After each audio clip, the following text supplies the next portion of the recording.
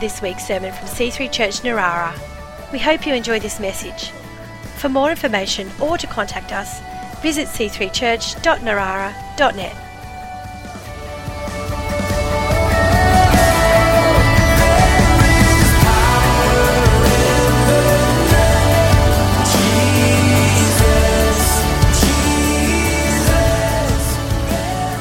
Father, we thank you for this moment that we share, and we bless it in the name of Jesus. We thank you for your word to us this morning, that we will be able to understand and draw near to you, Lord God, and be strengthened in our spirit and enlarged in our understanding to know you more and to draw nearer to you in Jesus' name. Amen. God bless you. Thank you, Bethany. So yes, we are looking at the next 2 commandments in our series of the 10 commandments, the top 10. God had a lot of commandments, and yeah, these ones make the top 10. Now, God is into your heart, yeah? God is into hearts. And these 2 are great because Jesus teaches very specifically on them. And during his teaching, when he just previous to this, he says, I've not come to get rid of this stuff. I haven't come to abolish the law and the prophets, he said. So he takes the command with which the Jewish leaders were very good at following, but they'd missed one thing. They'd missed having it in their hearts. They'd missed having the boundary in their hearts. So he hasn't come to abolish the law and the prophets, but to fulfill them. And the fulfillment is now that it's a boundary, not just externally for you to follow, but it's within your heart. So that if your heart goes near the boundary, there's like something not quite right here. Something's not happening here. Because they were ridiculously good at following the commands. And Jesus said in Matthew chapter 5, he said, unless your righteousness is greater than that of the Pharisees, unless it's greater, you don't enter the kingdom of heaven. You don't come in.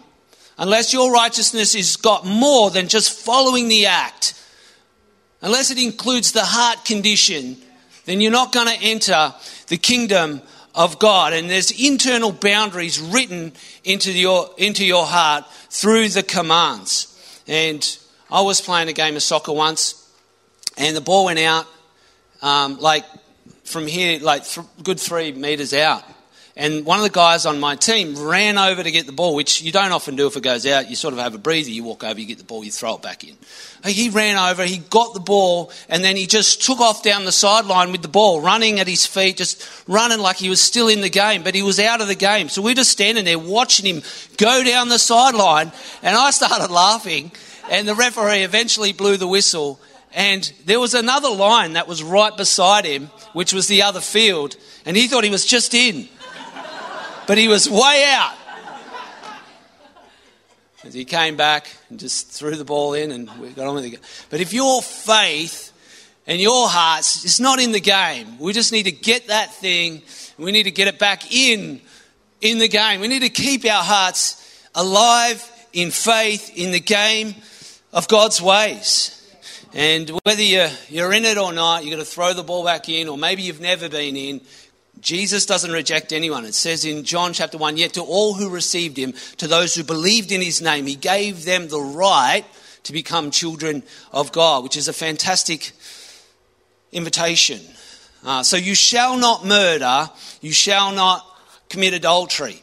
You shall not murder, you shall not commit adultery, which they were very good at doing on the outside, but they didn't have it on the inside. And a woman comes up, the Pharisees bring a woman to Jesus, and they trying to trap him. They're like, this woman has been caught in the act of adultery. What do you say? The law of Moses says we should stone her. And he just sort of ignores them, and then he says, who's without sin, cast the first stone. You want to throw rocks at her? If you got no sin, go ahead, be my guest. And they all leave. And then he says to her, has no one condemned you? Has no one condemned you? She says, no. And he says, well, neither do I. But leave your life of sin. Leave your life of sin. And there's no condemnation in Jesus. There's nothing there. But God hates murder and he hates adultery. Not only does it destroy people's lives and families for generations, not just immediate, it's lasting. The effects just carry on for generations. But it defaces and dishonors God. It defaces his relationship with people. The marriage relationship reflects his relationship with people. And from heaven to earth, that really matters to God. And you dishonor the marriage covenant, and you are dishonoring God's relationship with people. And murder not only destroys people's lives, but it defaces and it dishonors the image of God. And when Noah comes out of the ark and God says to him, look, go. He blesses him. Be fruitful, multiply, increase on the earth. It's yours. Go for it. Oh, whoever sheds man's blood, by man's blood will his be shed. For in the image of God has God made man. His image is really, really valuable to him. And you will know that one day when you stand before him and you see him. We won't know here, but we will know one day, I got nothing to say. Because you will see him face. You will see his image. You will see him and you will realize how valuable he is. And so we look to Jesus in these commandments and how he unfolds the true intentions and the extent of the command. You shall not murder. Exodus 20 verse 13, you shall not murder. And murder is the intentional and premeditated killing of someone. It's not killing. It's not war. It's premeditated and it's intentional. It's not, if you go over to some of the Asian countries and you traffic drugs, you'll get they will give you the death sentence. That's not murder. It's premeditated, it's intentional. And Jesus straight up gets to the heart of the matter in Matthew 5:21. Can we see that? Matthew 5:21, and he says this, you've heard that it was said to the people long ago, you shall not murder, and anyone who murders will be subject to judgment. But I tell you that anyone who is angry with his brother or sister will be subject to judgment. And again, anyone who says to his brother or sister, raka, and I'm not sure if that's how you pronounce it, but I just made that up. Is it like that, Ruth? Raka. It's like you take this person in contempt, disdain, utter contempt of a person is answerable to the court. And anyone who says, you fool, will be in danger of the fire of hell. Whoa. Scary. Pretty full on. Therefore, if you're offering your gift at the altar and there remember that your sister has something against you, leave your gift there in front of the altar. First go and be reconciled to them, then come and offer your gift. And so Jesus commissions us to fulfill this command really at the foundation by taking responsibility for being angry, for anger. And you might not have a premeditated strategy to take someone's life, but have you meditated on how that person treated you? Have you thought about how that deal didn't come off? And does that make you angry? Have you meditated on how it just didn't work out, how you thought it was going to be? And they shouldn't have done that, and they should have said that. And why didn't they come? And where were you, God, when I was supposed to? And what were you thinking? Have you meditated have you had these thoughts? And so God, he comes to Cain.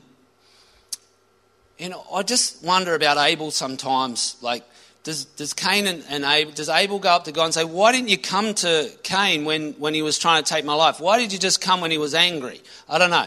But the story of Cain and Abel, and God comes to Cain when he's angry. He says, why is your face downcast? Why are you upset? If you do what is right, won't you be accepted?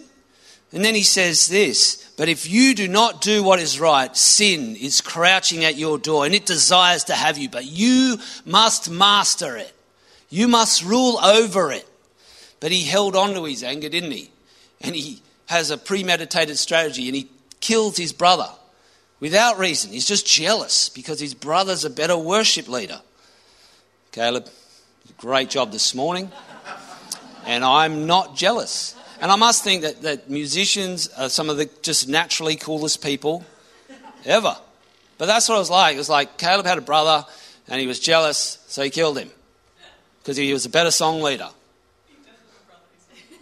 Is he jealous of your song leading? Actually, I've met one of your brothers. He looks just like you. It's just interesting. It's like, anyway, not twins. But he didn't have a reason. And, when you're angry, you just don't do what God requires. And the Bible says that in James chapter 1. It says, when a man is angry, he doesn't do what God says is right. And you can't have anger and the call of God happening in the life of God. You can't have prolonged anger. You're just not going to serve God.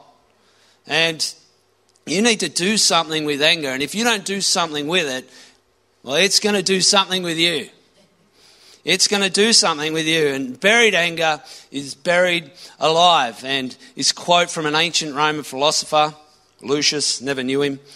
He was in Rome. Anger is an acid that can do more harm to the vessel that it's stored than to the people that it's poured. Wow. And it's challenging because you're going to get angry.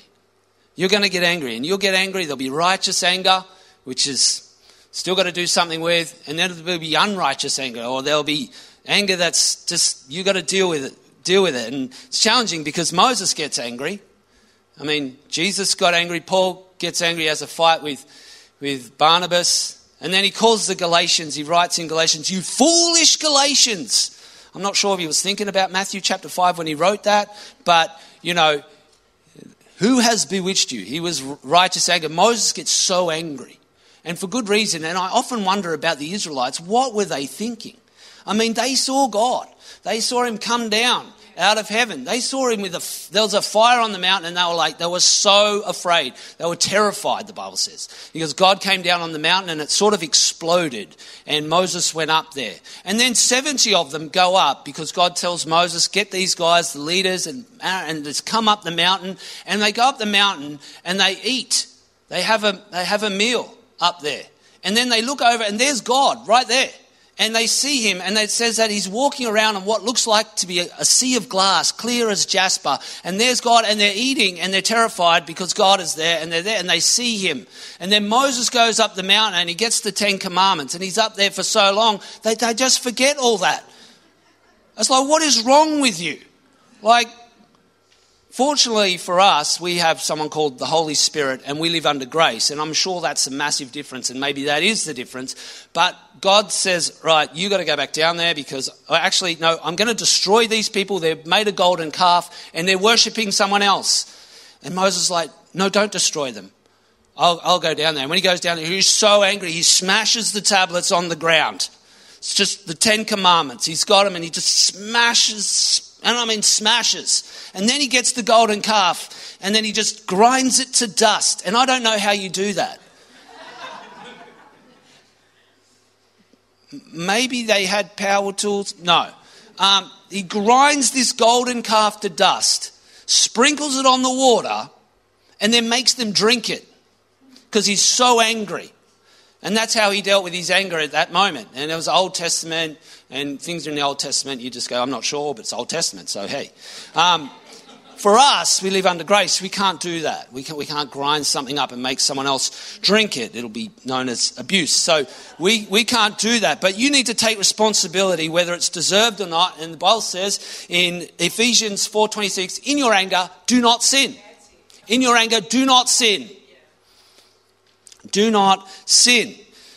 And anger is often not the initial emotion. It sort of comes after. And you might be betrayed or dishonoured or shamed or mistreated, or you missed out on something and you're not sure how to deal with it, so you just get angry. And you need to understand that anger is usually covering a pain. It's covering a pain. Under that pain is an expectation. Under the expectation is a need. And so if we can take responsibility for our expectations and our needs and move forward and not just stay angry. Anger just will harm you in the end. And so what to do? And so it's a challenge of what to do. And the first challenge is to just really admit, all right, I'm angry about this. I'm not happy about this circumstances or what has happened.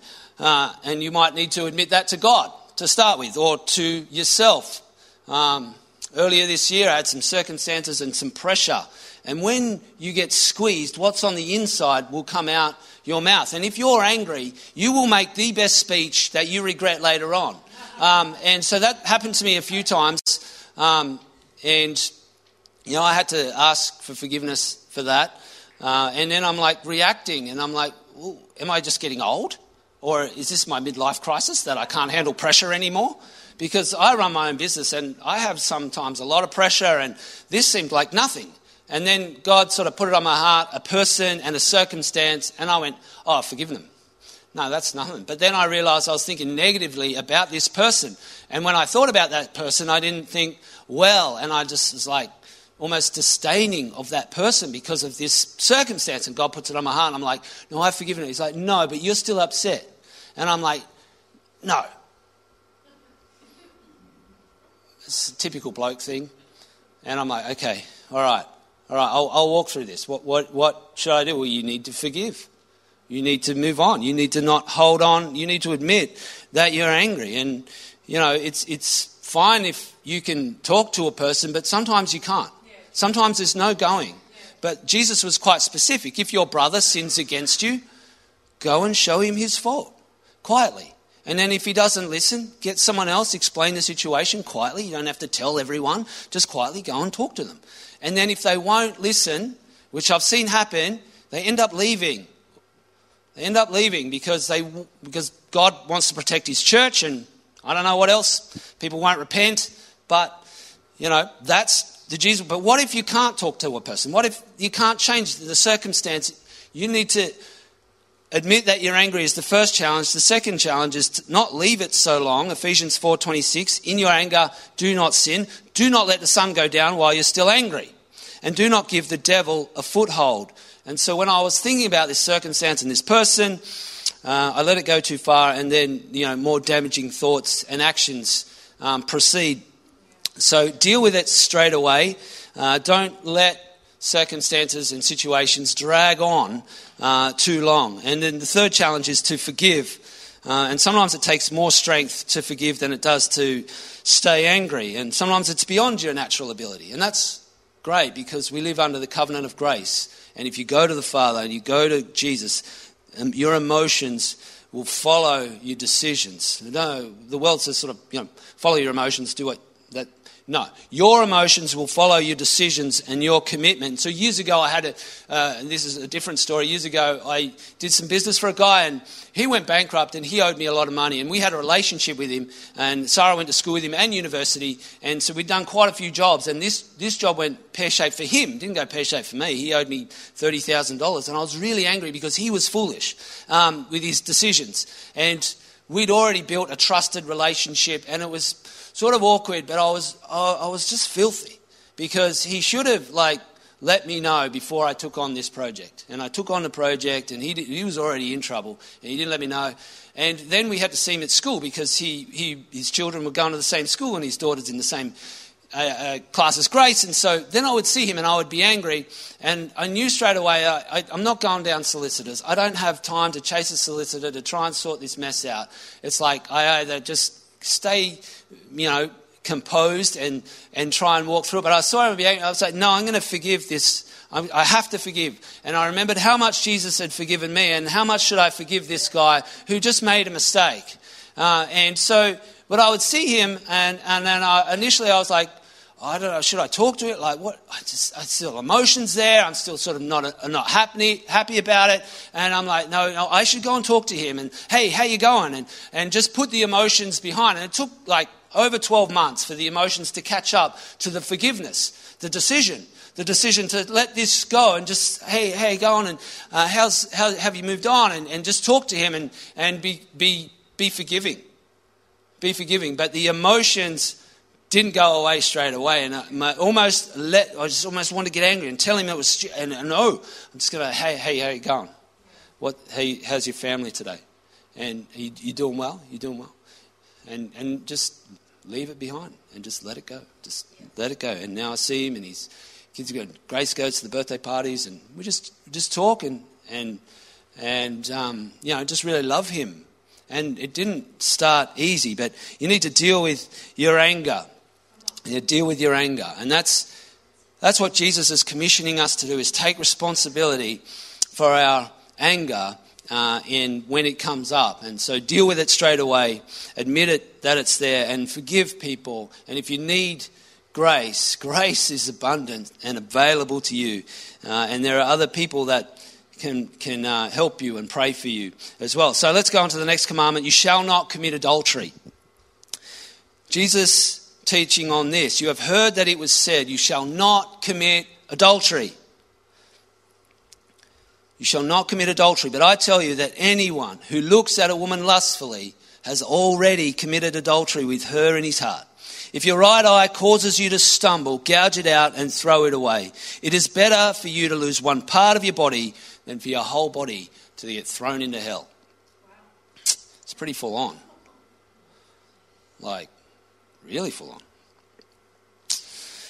And if your right hand causes you to stumble, cut it off and throw it away. It is better for you to lose one part of your body than for your whole body to go into hell. Yeah. Let's think about that for a minute. It's pretty hectic teaching. There is a real problem with sin. And when you read through the account of the Ten Commandments, God wants to be with his people. Sin is a real problem. And God's trying to do something about it. Because people don't have the ability to do anything about it. They're just stuck. And so he's motivated to take away sin. And here, Jesus commissions us to deal decisively with our desire. To deal decisively with it. Don't cut off your hand. Don't gouge out your eye. Don't do that. But cut off what your hand can do. Cut out what your eyes can see. I was down the beach. Nina was there playing. Kids are in the water riding bodyboards. And I'm just on patrol, just watching. And 3 girls walk right there. Keelan, 3 of them. You're looking at me. I suppose you should be. And I was caught off guard. Because I'm not sure about the swimsuits these days.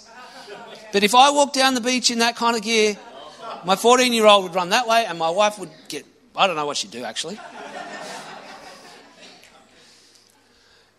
And so I just turned my back and just played with Nina. I was like, oh, and just had all these thoughts about, oh, you can wear that thing. Imagine if I wore that thing. What's he doing?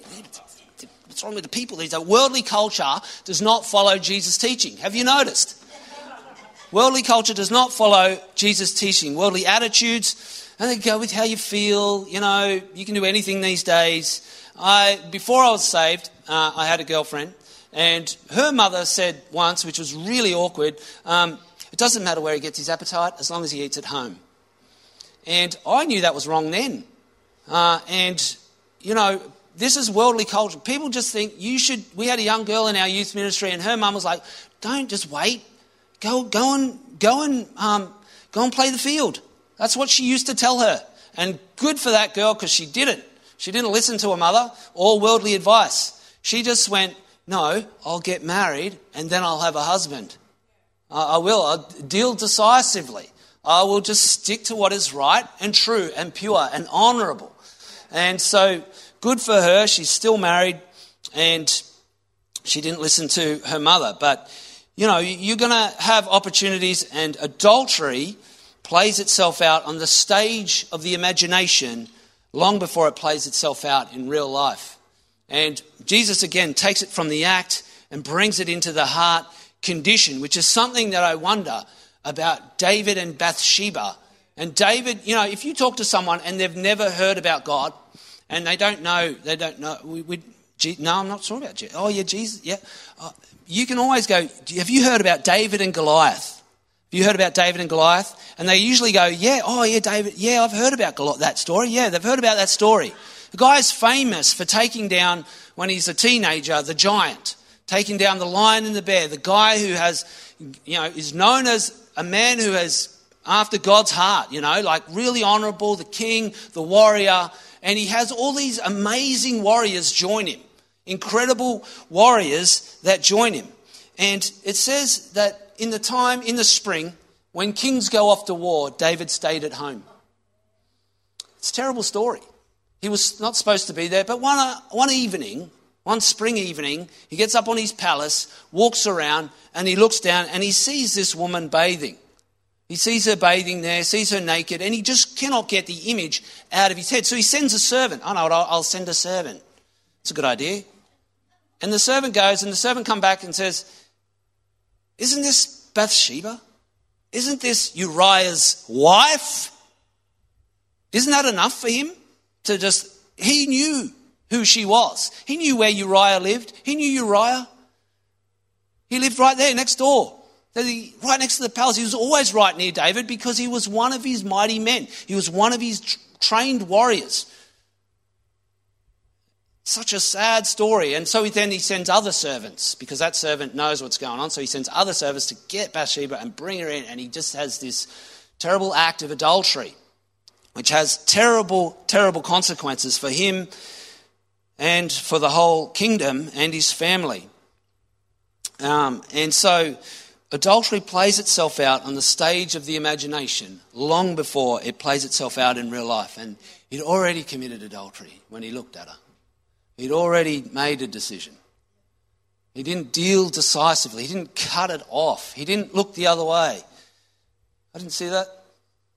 I might go to war now. Maybe I should go and get my sword. I mean, shouldn't he have done that? But he didn't do that. He just let the imagination run wild. He just let it go.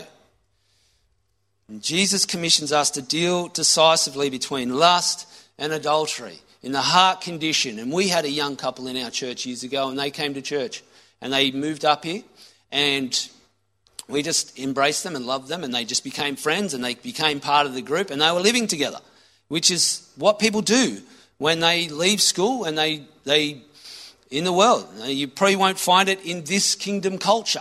It's not part of the culture of the kingdom of God. But they were, and we were like, yep, no worries, you can do whatever you want.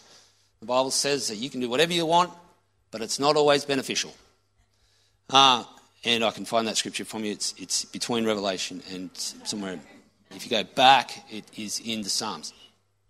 So we just embraced these young couple because they were trying to work out who God was. And it's not our job to point out someone's sin. Oh, you're just not quite. And I've seen people do that.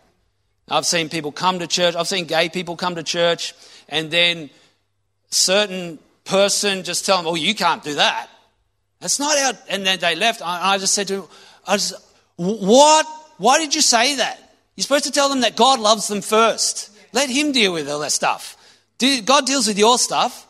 You don't need to have your sins laid out for everyone to see, whether it's you think it is or isn't. Good on you, mate. They're not coming back, are they? Anyway, we just embraced this couple and we just loved them. And then he just started to get in contact with God, didn't he? Because this is what this environment is about. So he gets in contact, he starts realizing God, and he starts praying, and he starts becoming to a connect group, and then he goes, all right, I'm going to marry this girl because that is right. That is right for me to marry this girl. Not only am I going to marry her, but I'm going to deal decisively. I'm going to move out. I'm going to go and live with this guy, which was just a really honourable decision, and one that took a lot of courage because he'd been with this girl for a long time before he came to our church, and God moved on him. The Holy Spirit worked in him, and he dealt decisively, and he moved out and had a season separated before he got married. And he wanted to honour God in that. And so whether it's, anger or lust, well, you need to cut something off. Bethany, you guys can come back up. Just as we finish, I just want to give you 4 steps, whether it's murder or adultery. The first thing that David does when he realizes how stupid and how evil he's been is that he turns to God. He repents. He turns his whole life around. And yes, he has some terrible consequences if you read through the story. But he takes his heart and he takes it to God. And the prophet says, God has taken away your sin. Straight away. Just took it away. Took away the gap. God does not like gaps between him and you. And so when you repent, when you turn to God, it's like coming up and getting heaven's perspective. It is turning around and saying, God, here I am. I need you. The second step towards, moving forward is that if you realize that Moses and David and Paul wrote most of the Bible, right? And these three guys were murderers. These three guys actually took someone's life and were okay with it at the time, and then they realized what they'd done. But these three guys had amazing relationships with God. They walked with God. Yes, they did some really bad things, but they realized their folly and they went after God, and they had incredible relationship with God. Have an incredible relationship with God. Connect with God. He's not far away. He's far closer than you could ever imagine. Connect with God. He will lead you. He will guide you.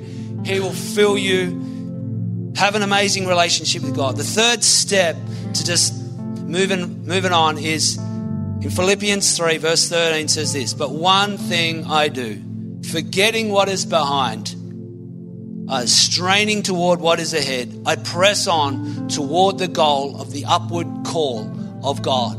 Forgetting what is behind, this one thing I do, forgetting what is behind, I press on. This one thing I do, this one thing, I leave that stuff behind and I press on. Where? I press on to the upward call of God. Serve God. Serve God. And you will walk in the call of God. You will walk in God. Give Him your best. One thing I do, I press on. Press on. Go again. Pick it up. Get going. Go again. Press on. It takes some effort. It's not easy. One thing I do, forgetting what is behind, I press on. And the fourth thing is simply this. Ask God to give you the Holy Spirit. Galatians 5:22 says, but the Holy Spirit produces this kind of fruit in our lives. Produces love, joy, peace, patience, kindness, goodness, faithfulness, gentleness, and self-control. There is no law against these things, and these things is what every heart wants. Ask God to give you His Spirit. Come on, let's stand and pray this morning.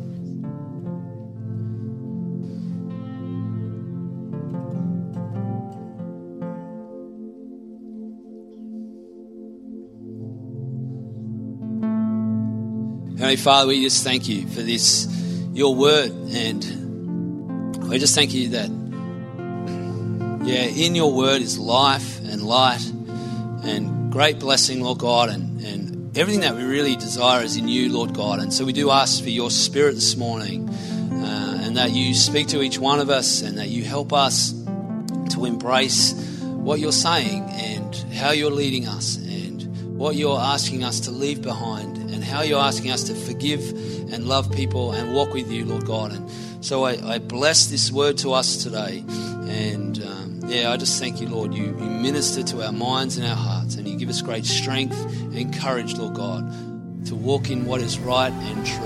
In Jesus' name.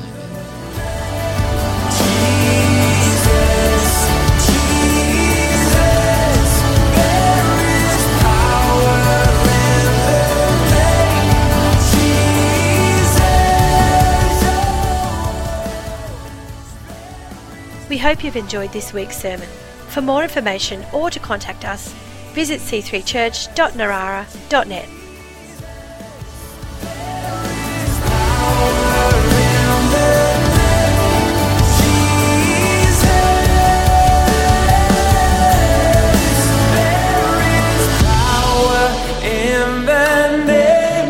Jesus.